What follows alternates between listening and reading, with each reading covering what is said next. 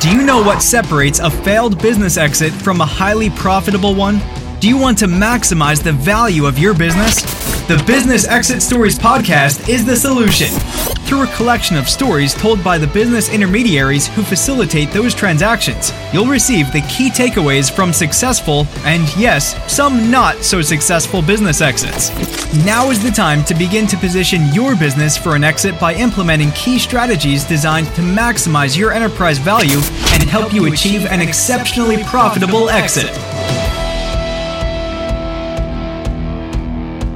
Today we have with us Paul Visolsky, an M&A advisor with multiple offices in the northeastern U.S. Paul comes to us with a background in electrical engineering as well as some experience in multiple startups, even taking some of these companies public. And he did this all prior to stepping into the M&A world. Paul begins our interview with a transaction where he talks to an entrepreneur who had decided to sell his business and when he was literally at the closing table, backed out.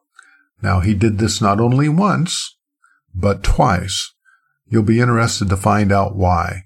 Next, Paul shares a transaction where three partners with equal ownership in a business that they ran for decades had different goals and objectives, which caused an extended 5-year process of getting the business sold. If you have partners in your business, this is an episode that may have some insights that you may wish to take note of. We often hear of stories of immigrants that come to this country with nothing and build a successful business. Paul shares such a story of Russian immigrants that immigrated to the eastern part of the U.S. and did just this. They started a business, not only once, but twice, and how one of their businesses became a lot more successful than the other. Paul goes on to share how these immigrants decided to sell the first business they had started to focus on one that turned out to be a lot more profitable. Sometimes focus is the key to ultimate success. I'd like to have you listen to how this transaction of selling their first business turned out and some of the takeaways for this. I think you'll find it interesting.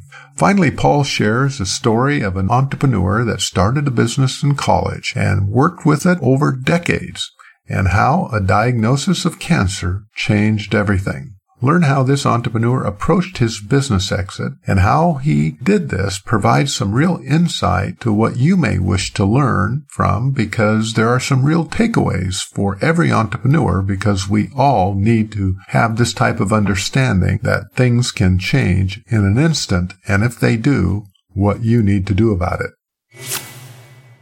This is Marvin L. Storm. We're here with Paul Visolsky. Paul, would you take a few minutes and introduce yourself to our audience and talk a little bit about where you're located and a little bit about what you do? Thank you, Marvin. I am the president and founder of Stony Hill Advisors. Our main office is in Philadelphia, Pennsylvania, but we have grown to include offices in Pittsburgh, Dayton, Ohio, Westchester County, New York, and Stamford, Connecticut. I'm now operating out of Stamford, and I'm personally trying to grow the business into the New England territory. I've been doing this 11 years now. All right. Well, you obviously operate across multiple states there, which provides a little bit different perspective to our audience here. And the type of businesses we're going to talk a little bit about today cover a pretty broad range of lower mid-cap businesses in the mid-market, as well as some fairly good-sized transactions here. So as we get started here, I'd like to just have you talk a little bit about a transaction that you have been involved in, maybe currently going on, that had its challenges, maybe closed, maybe did not. And why don't we dive in and have you give us some of the details, and why don't we get started and talk a little bit about the type of company that we're going to be chatting about here today and who the entrepreneur founder was. Yes. The first company I'd like to talk about ended up in a bit of a disappointment. A gentleman who I actually knew from my prior life. I was in the mortgage industry, and this individual had a title insurance company. And he reached a stage, we had some concerns about his health, and he was getting older. And so he decided to sell the company. So he contacted me. How long had he been in the business? The mortgage business, I guess, is a personal relationship type of business. Why don't you talk a little bit about how the business operated and how the owner was so intricately involved in the business? Yes, he had been doing it approximately 30 years. He started from scratch, and he represented insurance companies. So what his role was as the primary interface to the mortgage companies who were providing the banks and mortgage companies provided the loan to homeowners and businesses. So he had all the relationships with the people who would call him to issue the particular insurance coverages. So he built a business around his relationships he created over these many years, and he used the company for a lot of entertaining, tickets to all the major sports entities in the Philadelphia area, dinners with clients. So did he take his clients out to Eagles games, football games, and the 76ers basketball games? That's what he did? That was part of his entertainment. He had his own plane. He was a flyer. He was a pilot, and he would take people places just for the relationship that he would build by taking them not thousands of miles, but a couple hundred miles if they wanted to go play golf, let's call it. He was the business. He was the relationship builder. Well, sounds like he had a lot of fun operating the business. Yes, he seemed to. And so if I continue, he asked me to see if I could find a buyer for him because he thought it's a good time to get out. So he said close to 60 plus or 70? What? I don't actually know the exact ages of people, but my guess he was mid 60s. And so I found him a buyer. Because I was previously in the industry as well. I knew enough people. I used my relationships to find an individual who was buying up various local title companies, because these companies are small. This guy's office had 6 people. Most of the title companies you find, there's usually multiple around a major market. They all have 5, 10 people, not many more. So they're tiny businesses. And to grow, you can acquire them, either let them keep their original name or change it to a corporate name. But this guy was trying to grow. So he was actually trying to enter into the Pennsylvania, Philadelphia area. Was he located in the region or was he someplace else? Yeah, out of Florida. He was down in Florida, okay. And he was looking to grow in the Philadelphia area. He had already acquired one mortgage company, and that led me to connect to him, in fact. So then I brought him into the conversation, and he was interested, and we went through the motions for a number of months. I'm going to remember about 6 months. Where we got an offer. We went through the contract process, attorneys involved, everything was done, but the signature on the bottom line. And then my client, a week before the closing was scheduled, got cold feet, called me and said, I can't sell the business. I can't imagine what I would be doing the day after. Let me get some context here. So you've gone through 6 months of negotiations and due diligence, and all the documents had been drafted, purchase agreements, everything had been signed off on. You're waiting for the closing, and he calls up and says, I can't imagine what I would do if I sold my business. Exactly. Wow. Well, I guess coming back to our earlier discussion when he was talking about the lifestyle he was living, flying planes with clients and going to sporting events and what he did on a day-to-day basis to nurture those relationships, that was kind of who he was, it sounds like. Exactly. So we took him off the market because he had decided he wasn't going to sell. That would had to be around January. And by the next fall, September, he calls me again and said, I think I'm ready now. So what had changed? Did anything change, or you just felt that, no, maybe I should sell? He said this, he was still concerned about his health. So he had some health issues. Had this come up before, or was this part of the original story? Well, it was more of a scare. He thought he had a heart attack when he was working out at the gym, and it turned out that it was something else. He didn't really have a serious heart attack, but he's at an age. He's like, something's going to happen to me. We all start worrying about when is the last day. So he just decided maybe I should really think about getting out. So I actually engaged again. I went back to the original buyer, thinking that I would be turned down because he would, you're not fool me once on me, fool you twice on you. So he agreed, and he came into the picture. We started all over again, updated the financials. My client, the seller, had decent year since the last time we talked to this guy. So he made a better offer. We went through the process again, got the attorneys involved, and then my client backed out once more. Was this right up to closing again? It wasn't quite to the end, but we were getting near it.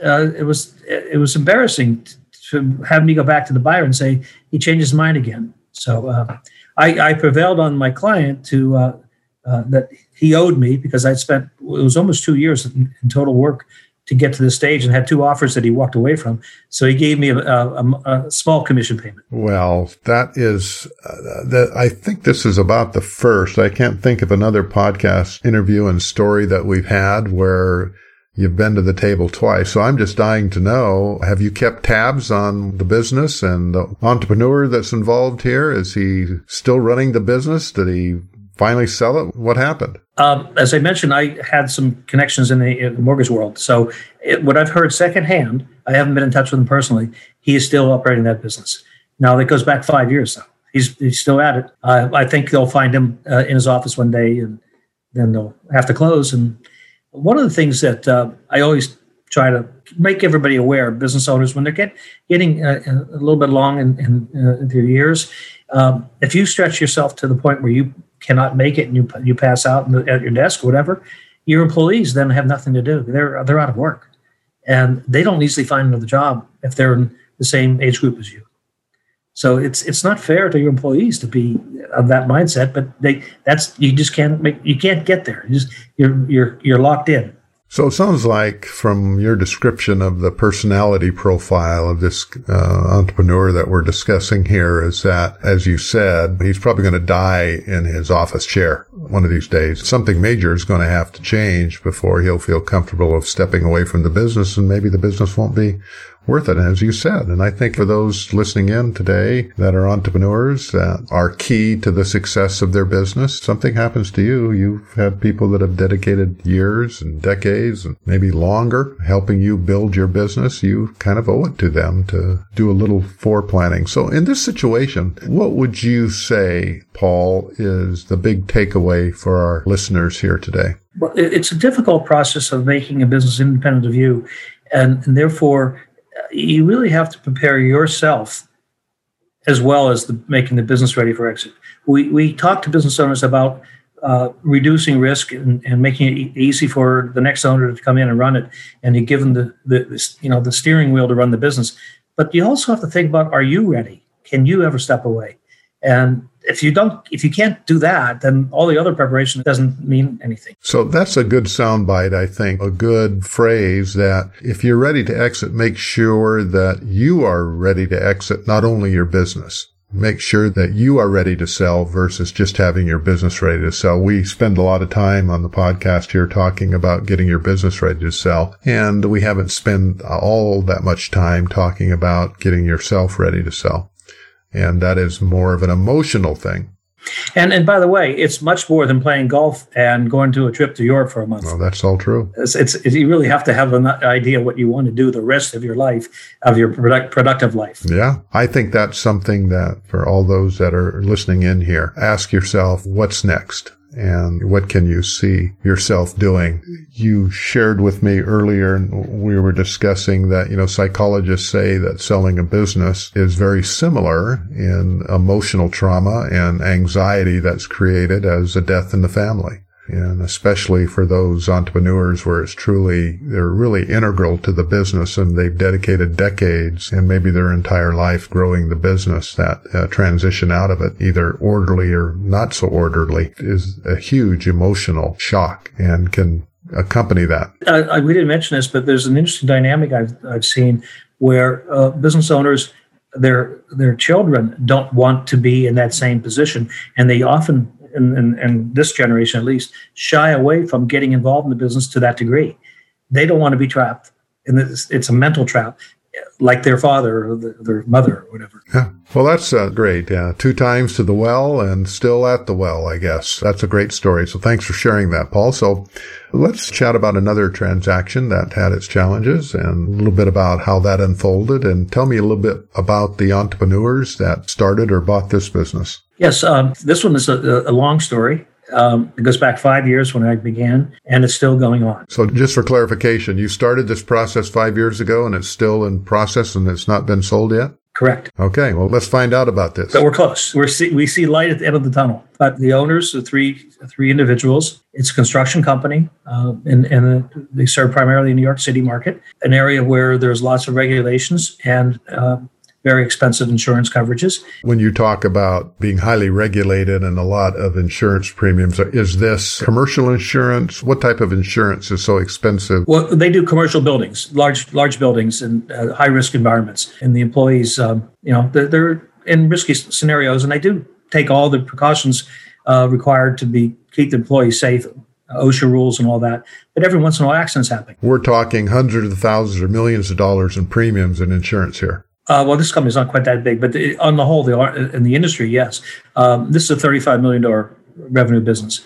Their insurance premiums are in a couple of million range, and that currently, but a year and a half ago, they doubled almost to three. They went to $3.5 million because of an accident and a lawsuit, and the insurance companies raised their premium to cover that risk, and now they're working back to getting their premiums reduced. So they're willing to go back to the market. But what I was starting to say, I had an offer about 3 years ago, and they thought the business was worth more than the offer. So just for clarification here, we have a founder that started this company about 35 years ago. 35 years ago, and he brought in a couple of other partners. And is he the majority, or are they all equal? They're close to being equal. He's the founder, so he has the primary say, but they do everything very collegial. They vote on things, and 2 out of 3 sometimes works, but they'll make sure that everybody has a say. You started this process 5 years ago, so now you actually have had interest up to this point in time. A couple, 3 years ago, you tested the waters, I guess, and had some interest in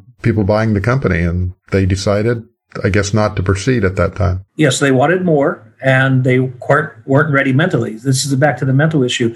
They didn't know what else they'd be doing. And they were, if they're now early 60s, back then they were in the late 50s. So there's a big difference when you get into the 60s, at least. When the insurance premiums jumped, the business became unsellable. The profitability of the business impacts the value, and they turned down an offer when the profit was higher. Now that the profits are impacted by increased insurance costs, they couldn't sell in their mind. They just had to wait it out, wait till insurance premiums get reduced by having a number of years of no accidents and no claims. So they're there. So they waited a couple of 3 years and had a good track record. And so eventually the insurance premiums subsided and went down to what their historical level was, I guess, right?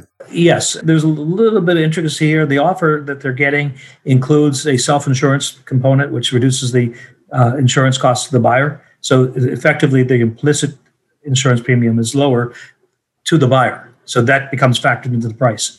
So the buyer's come forward with an offer of $50 million for this business, and they wanted $70. And they were ready to turn it down. And I reminded them, we've been down this road, we worked at it for 5 years already. We had an issue. Do you really want to go and get zero if this buyer doesn't want to offer more than 50? So your choice is 50 or zero, not 70. That's not on the table. So they had their little in-house meeting, and I know one of the 3 was reluctant because he still had a number of years he was willing to work. The other 2, some personal issues occurred that they were at a position now that in their minds they were ready. So they accepted that offer, and we're now going through due diligence, and it's expected to close around August.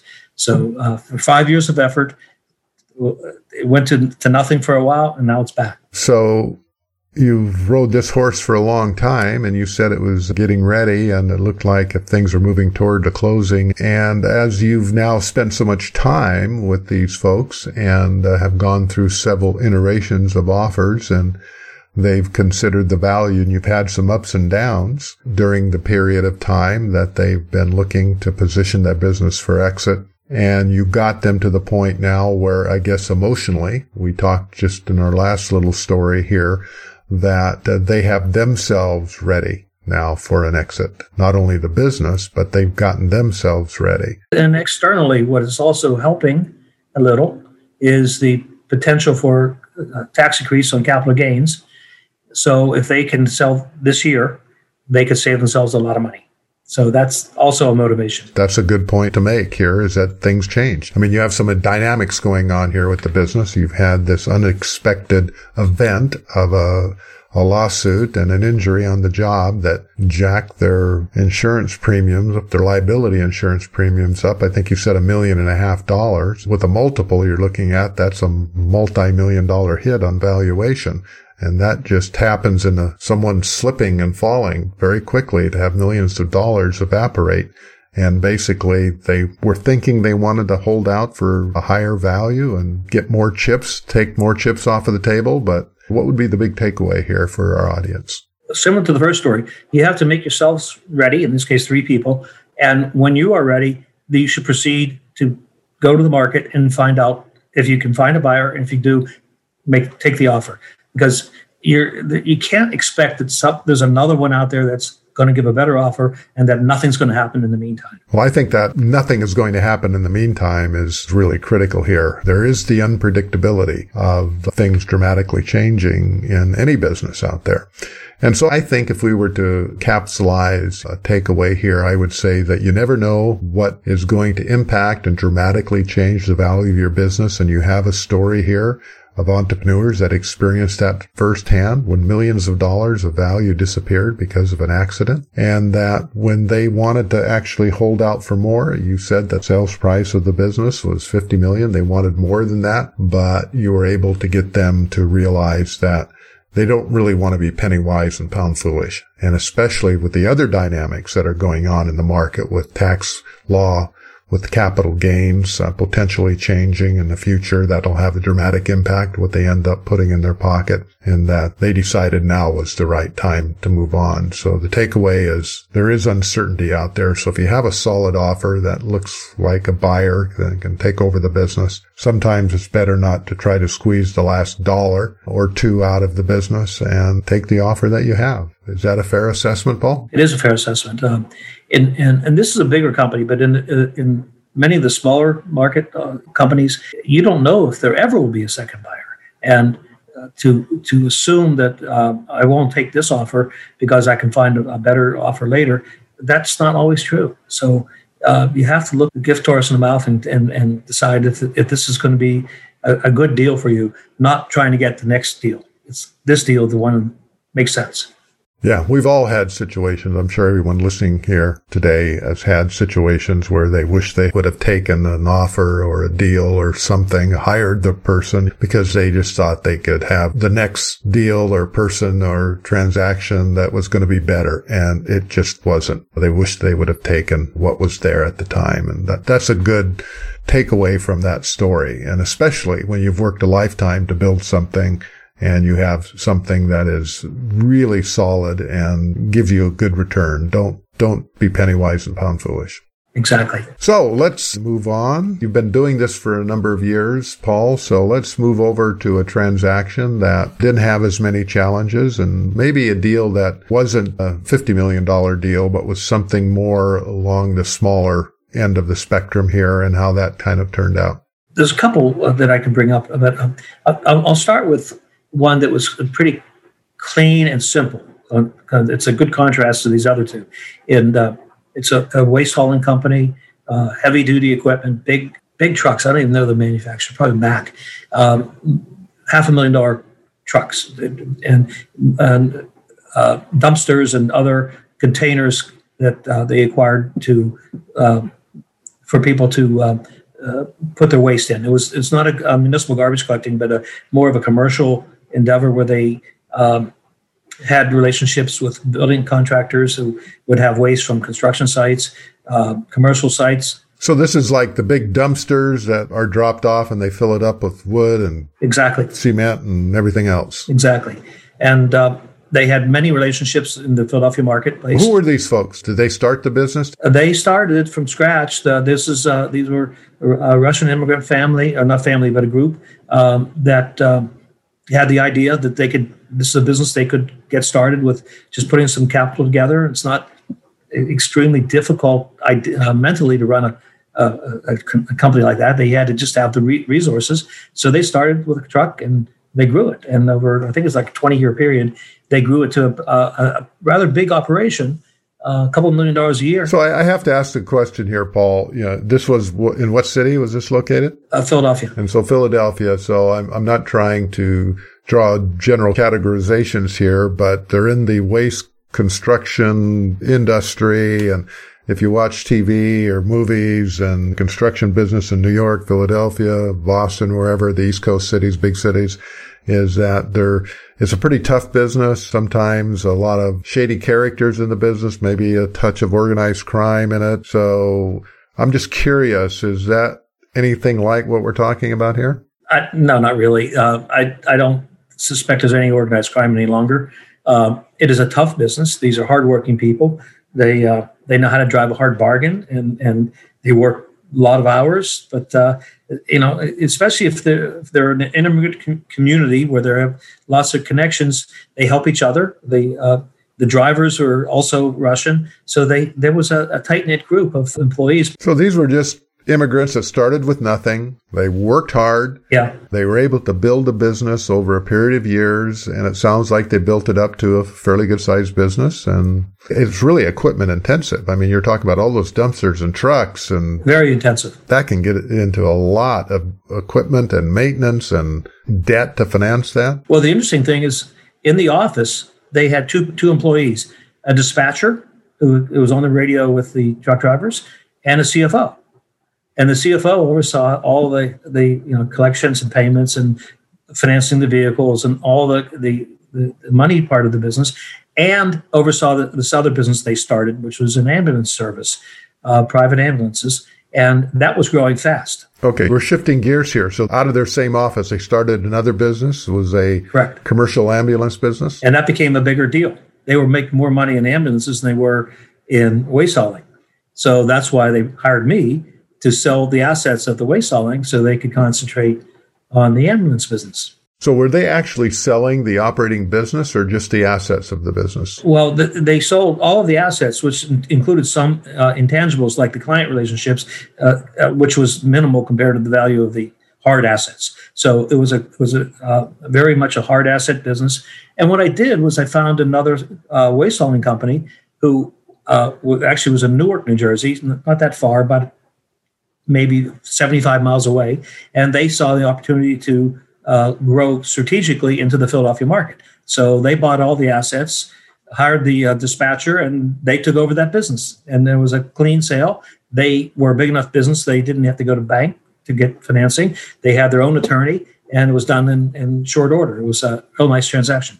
And so the real motivation is that the business wasn't struggling. They weren't getting close to retirement like we often talk about on the podcast. These are just innovative, hard-knuckle entrepreneurs that saw an opportunity and started another business that ended up being a lot more profitable than the business they were in. So that was the driving force in selling it. Exactly. And so the big takeaway here is that you were talking about how smooth that this transaction went, and that smoothness is driven by you were able to find a strategic buyer that wanted into this market. And just out of curiosity, were they able to pay up a little bit because they wanted to get into the market? They offered a fair price, maybe even a little bit higher price than you would normally get? Well, I call it a fair price, but when you're dealing with hard assets like trucks, you can get a good valuation on that, on what was sold. If you go to a place where these trucks are being resold, you know what the market value is. So you can put a price together that's based on the market value of the assets in an open marketplace. Because this is not in other businesses, the assets are hard to value. In this business, the asset is pretty easy to value.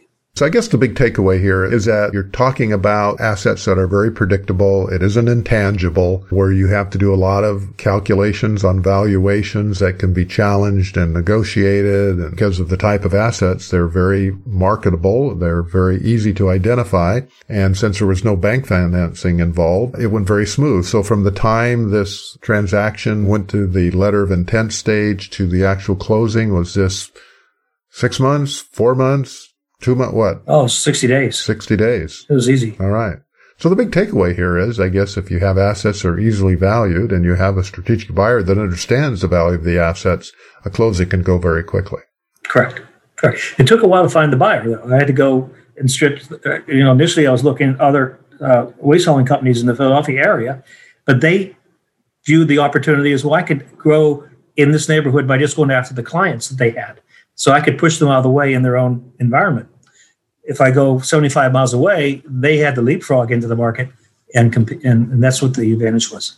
Well, that's also an insight. Someone wanting to enter the market has a different perception of value than someone that's around the corner. All right, well, let's jump to something else and chat a little bit about another transaction that had an interesting outcome for our audience here today. This business is a New York City sign manufacturer, interior signs. So it's mostly retail, although I guess NYU, New York University, is not quite retail, but that was one of their biggest clients. Describe to me a little bit about the founders, if you can, and a little bit about the type of signs you're talking about here. I'm having a little hard time really visualizing what they did. The funny thing is that it's like something that everybody sees every day. The owner started the business out of college, literally making signs by hand. He was a graphic artist. He grew the business by adding various kinds of signs, signs that are made in plastic, embossed, metal signs, everything from the men's room and women's room door to a flag sign hanging on a pole outside New York University, to an interior sign in a Panera Bread, where it would have pictures of the bread that you could buy, and Panera would have multiple locations in New York, so he would have a sign they liked. They put it in all locations, so that would give them a client that would have a bigger reach. He did whatever they needed. It was all custom. This was not a transaction. You sold something over the internet. So it was all custom work. You're really saying is you just can't go on the internet and order. I mean, it's all custom, and it has to be designed for a specific building or type of business, high touch business, highly customizable. And you said he started in college? He was right out of college. So yeah, he didn't have a job. He came out. He, like I said, he's a graphic designer, I guess you'd call it. He wanted to do his own thing. And he started making signs for people. So how old was he in ballpark years when he was looking at exiting here? Early 60s. Oh, wow. He'd been in this business a long time. A long time, yeah. And in New York City, multiple, and work in New York City, especially in a manufacturing business, because you still need space. You had to find special buildings that had an open floor and big enough space, elevators to take the bigger signs out that he was making, because some of them were 6 foot and 6x4 or whatever.